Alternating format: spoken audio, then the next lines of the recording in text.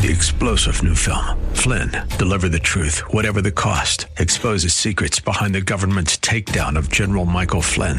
Flynn knew what the intel world had been up to. He ordered the first audit of the use of contractors. This set off alarm bells. He told the truth. He was the most dangerous person for Donald Trump to hire. They had to get rid of Flynn.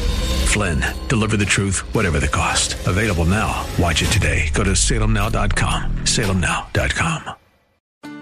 When you come to this church, man, we may make you smile, we may make you laugh, but our goal is not to entertain you. Our goal is to demonstrate the power through the Spirit of God, of the Word of God, because it's the preaching of the Word of God that God uses to change lives.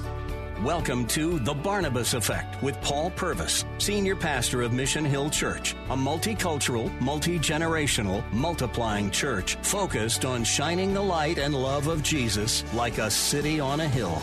You're invited to visit any of the 3 locations in Temple Terrace and Tampa. For information and locations, visit missionhill.org. That's missionhill.org. Now, with today's message, here's Pastor Paul Purvis.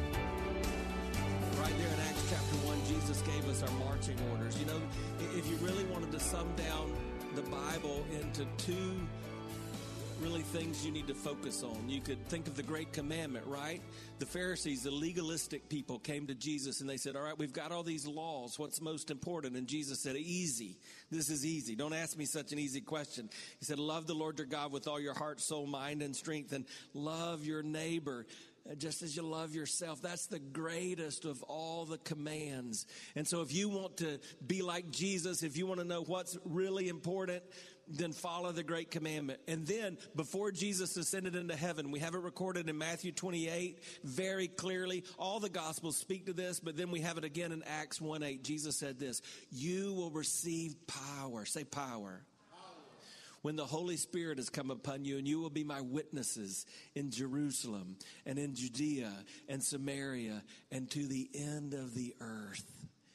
And Jesus gives us that commission. So in addition to that great commandment, I want to follow the Great Commission, which is that I need to be a witness in my little corner of the world for the gospel of Jesus Christ. If I've been changed, I want to be a world changer. If I have been changed, I want to help other people be changed so that together through the gospel we might change the world. And so I've been trying to tell you that it's not just pastors, it's not just musicians that are on a stage, it's not just missionaries who go to a foreign country, but that every follower of Jesus is called to leverage his or her life for the Great Commission.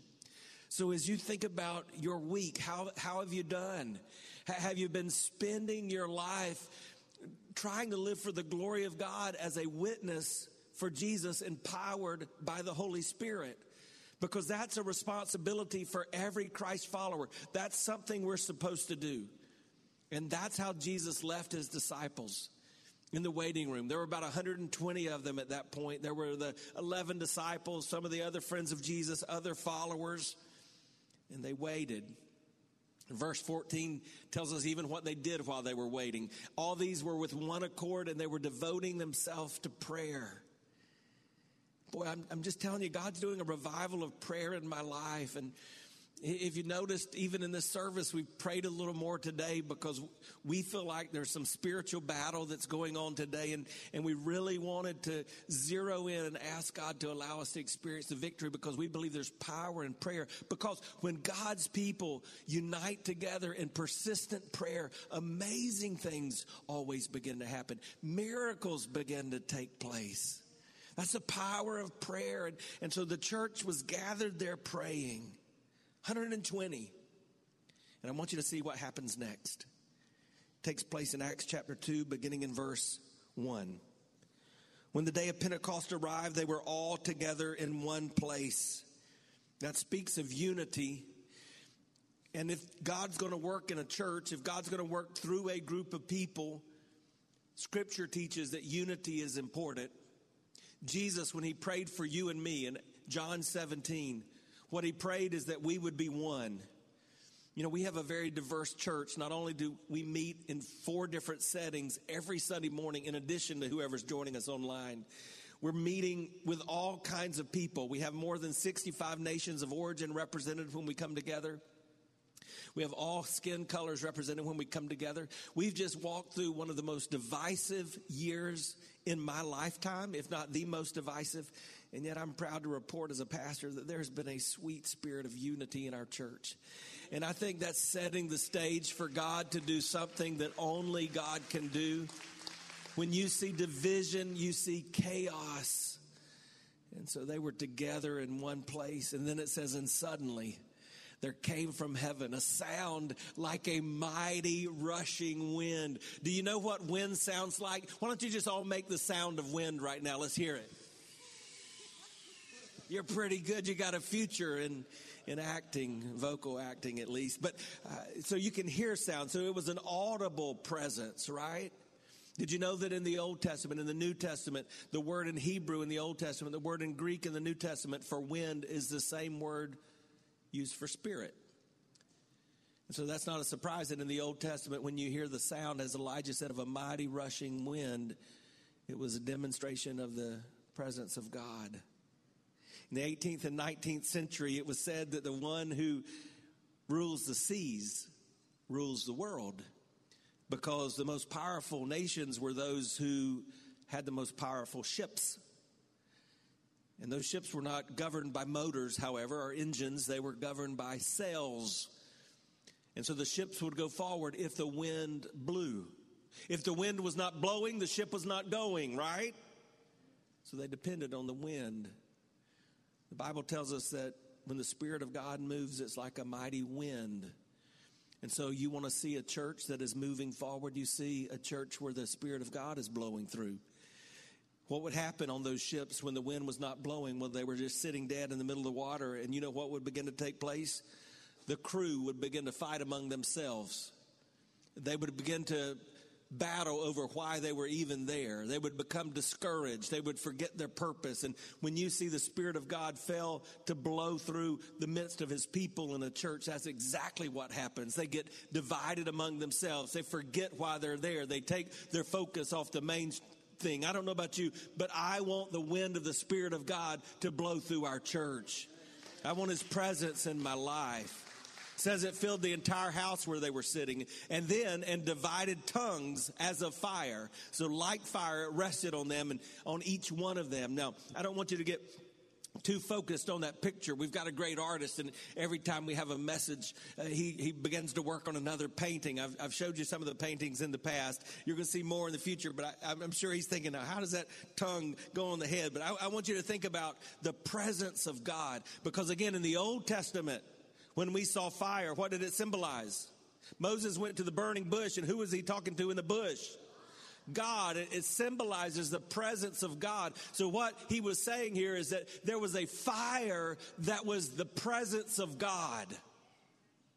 Later on in this chapter, it's going to say, as the sermon was being preached, that the people's hearts began to burn, because there was fire. When the disciples were walking with Jesus along the road to Emmaus after the resurrection, it says their hearts burned within them because there's fire. I don't know about you, but I want the fire of God in my life. I want a passion of God in my life. I don't want to live as a professing Christ follower whose life, whose countenance, whose everything about him looks like I'm no different from the world. I want to live as if people think I'm on fire. And here's what I've seen throughout my life is if someone is on fire for Jesus, then people will gather around them just to watch them burn.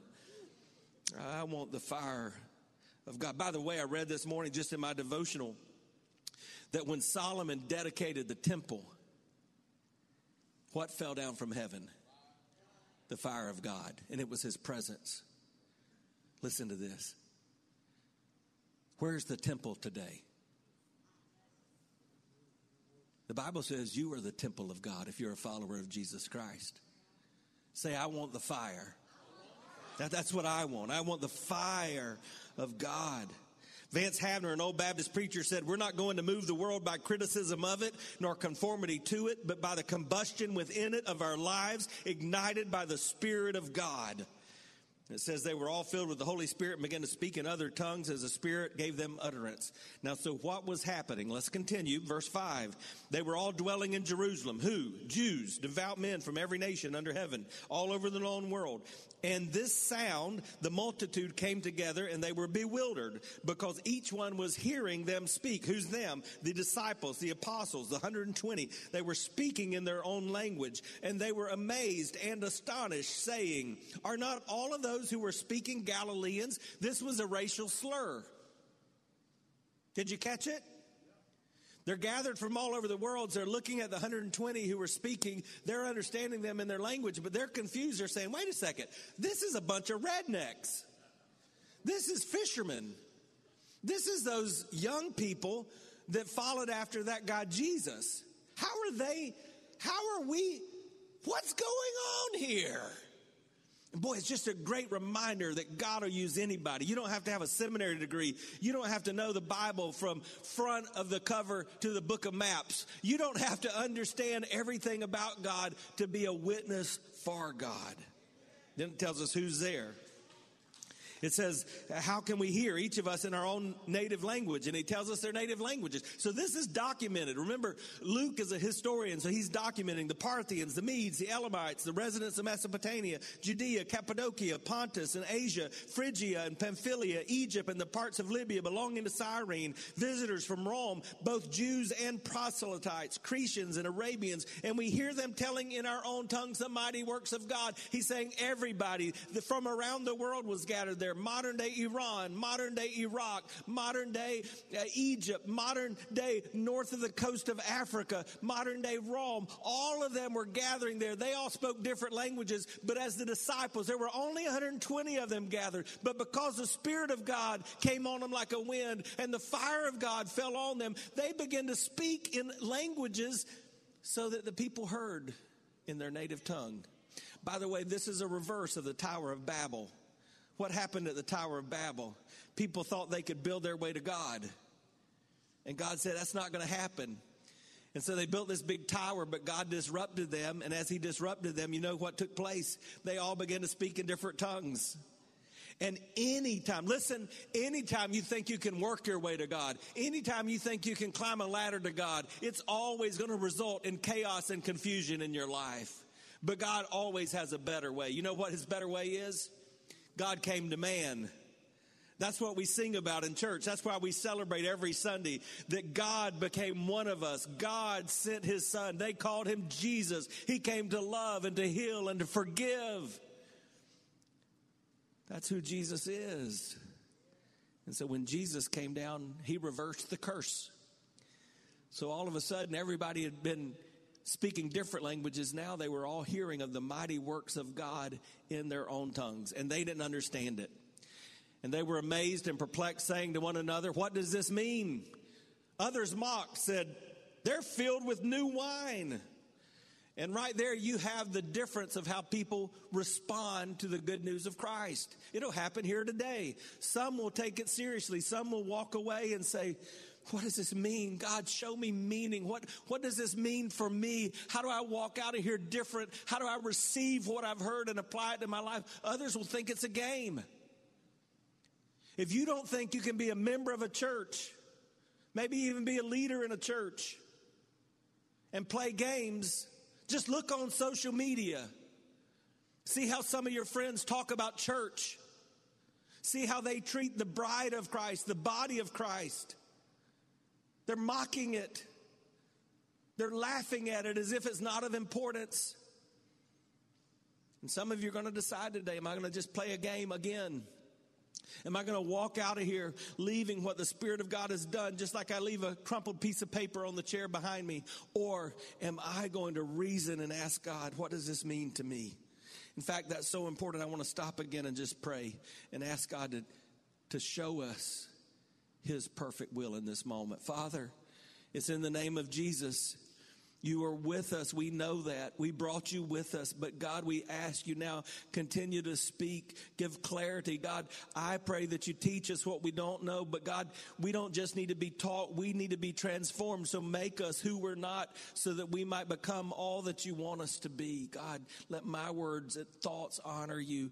Guide them. Hide me behind you, Jesus, in the remainder of our time. And oh God, I ask you, just as I've been asking for the last 48 hours, God, would you change somebody as we're gathered here today? Would you save somebody for eternity as we're gathered here today in this room and online, and those who will watch or hear this at another time? God, would you change us for eternity?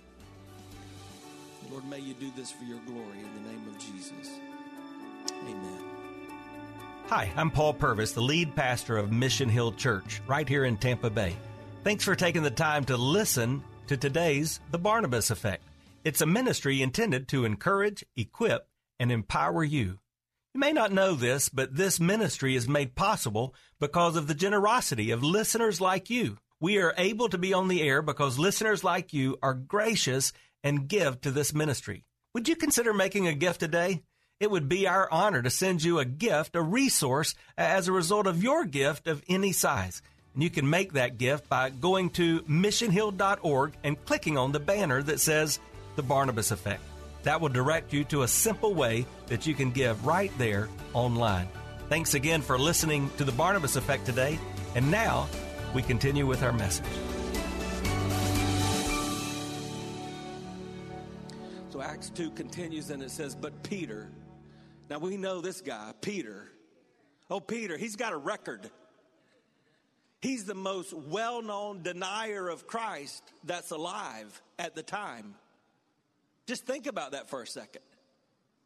Judas is dead. Peter's alive, but he has denied the Christ. Jesus told him, you're going to deny me, but I've got good news. You're going to come back.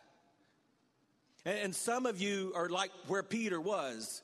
You have denied him, and now you're following at a guilty distance. You've not come back. I want to remind you, on the Sea of Galilee, there at breakfast, Jesus restored Peter and he brought him back. And for some of you, you've got that relationship with Christ. You know who he is and what that means, but it's time to come back. It's time to come back to Jesus. It's time to start living like you're following Jesus.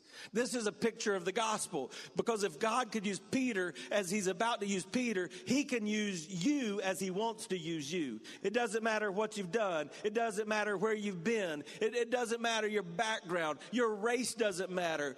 Your status in life doesn't matter. God wants to use you for his glory. So Peter, standing with the 11, he lifted up his voice and he addressed them and he said, men of Judea and all you who are dwelling in Jerusalem, let this be known to you and give ear to my words. These people are not drunk. It's only the third hour. That means it's 9 in the morning. Now that doesn't mean you can't get drunk at 9 in the morning. But he's saying that's not what's going on right now. And then here's what he says. He says, if you want to understand what's going on right now, you've got to look at the word. Notice verse 16. This is what was uttered to the prophet Joel.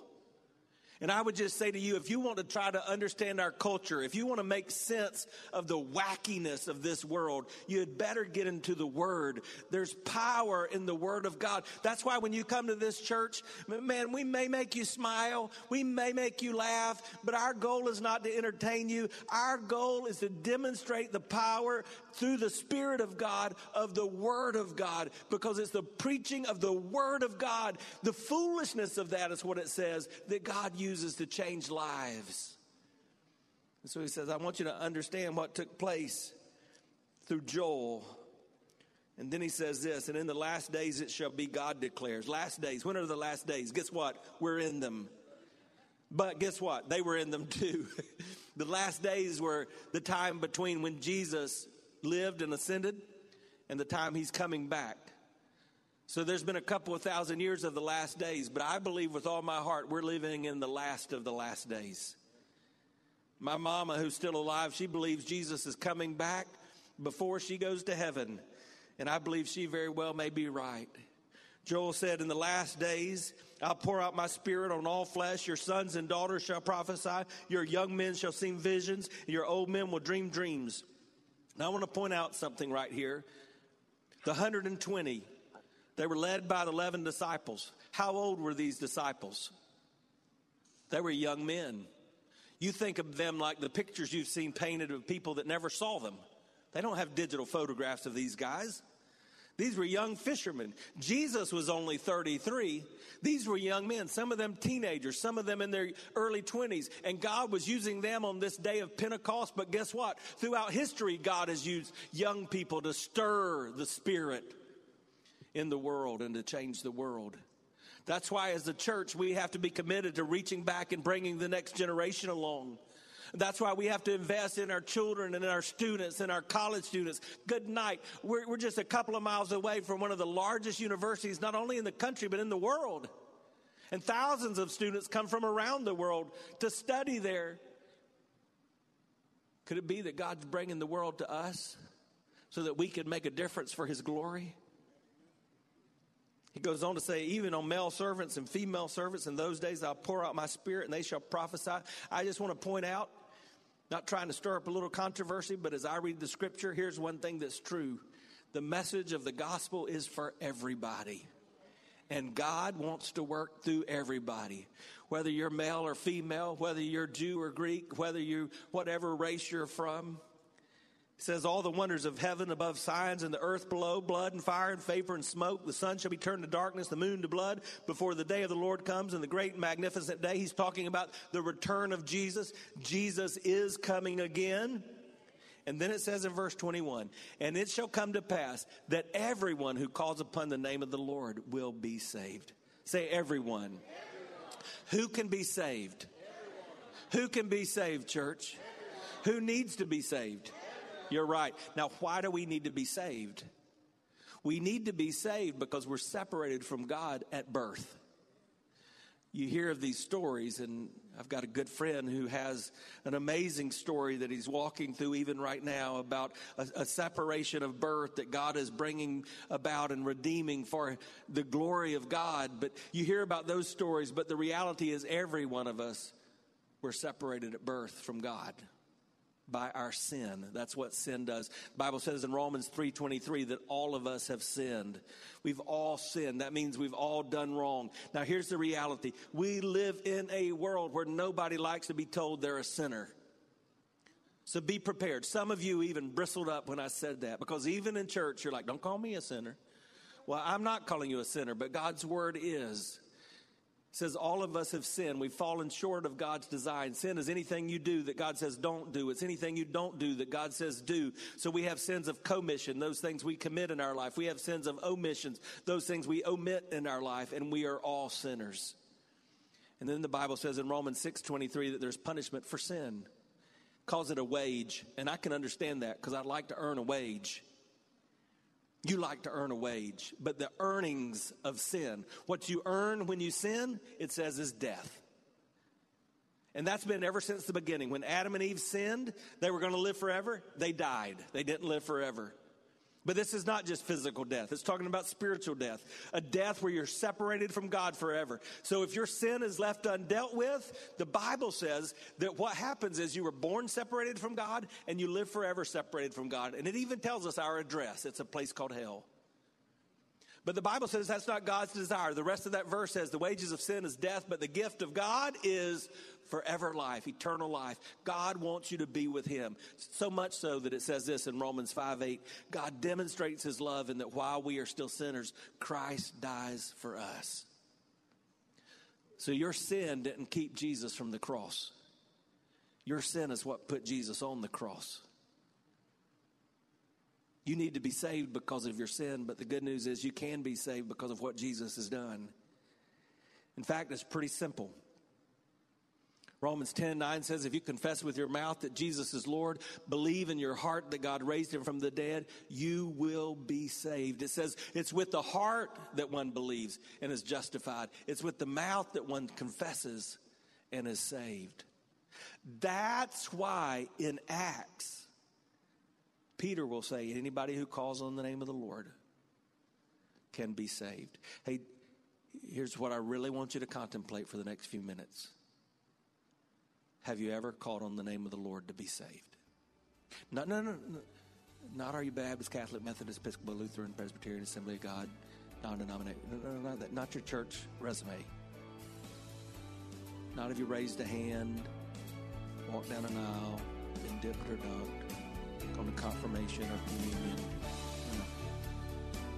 Have you called on the name of the Lord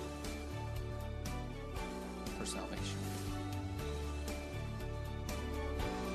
You've been listening to The Barnabas Effect with Pastor Paul Purvis. The Barnabas Effect is here to provide listeners like you with biblical truth and spiritual encouragement. But it can't be done without your financial support. Go to missionhill.org and click on the Give tab. Your financial support helps us reach those seeking truth about God and themselves. Thank you for giving at missionhill.org. And join us weekdays at 9 a.m. for The Barnabas Effect with Pastor Paul Purvis on Faith Talk AM 570 and 910.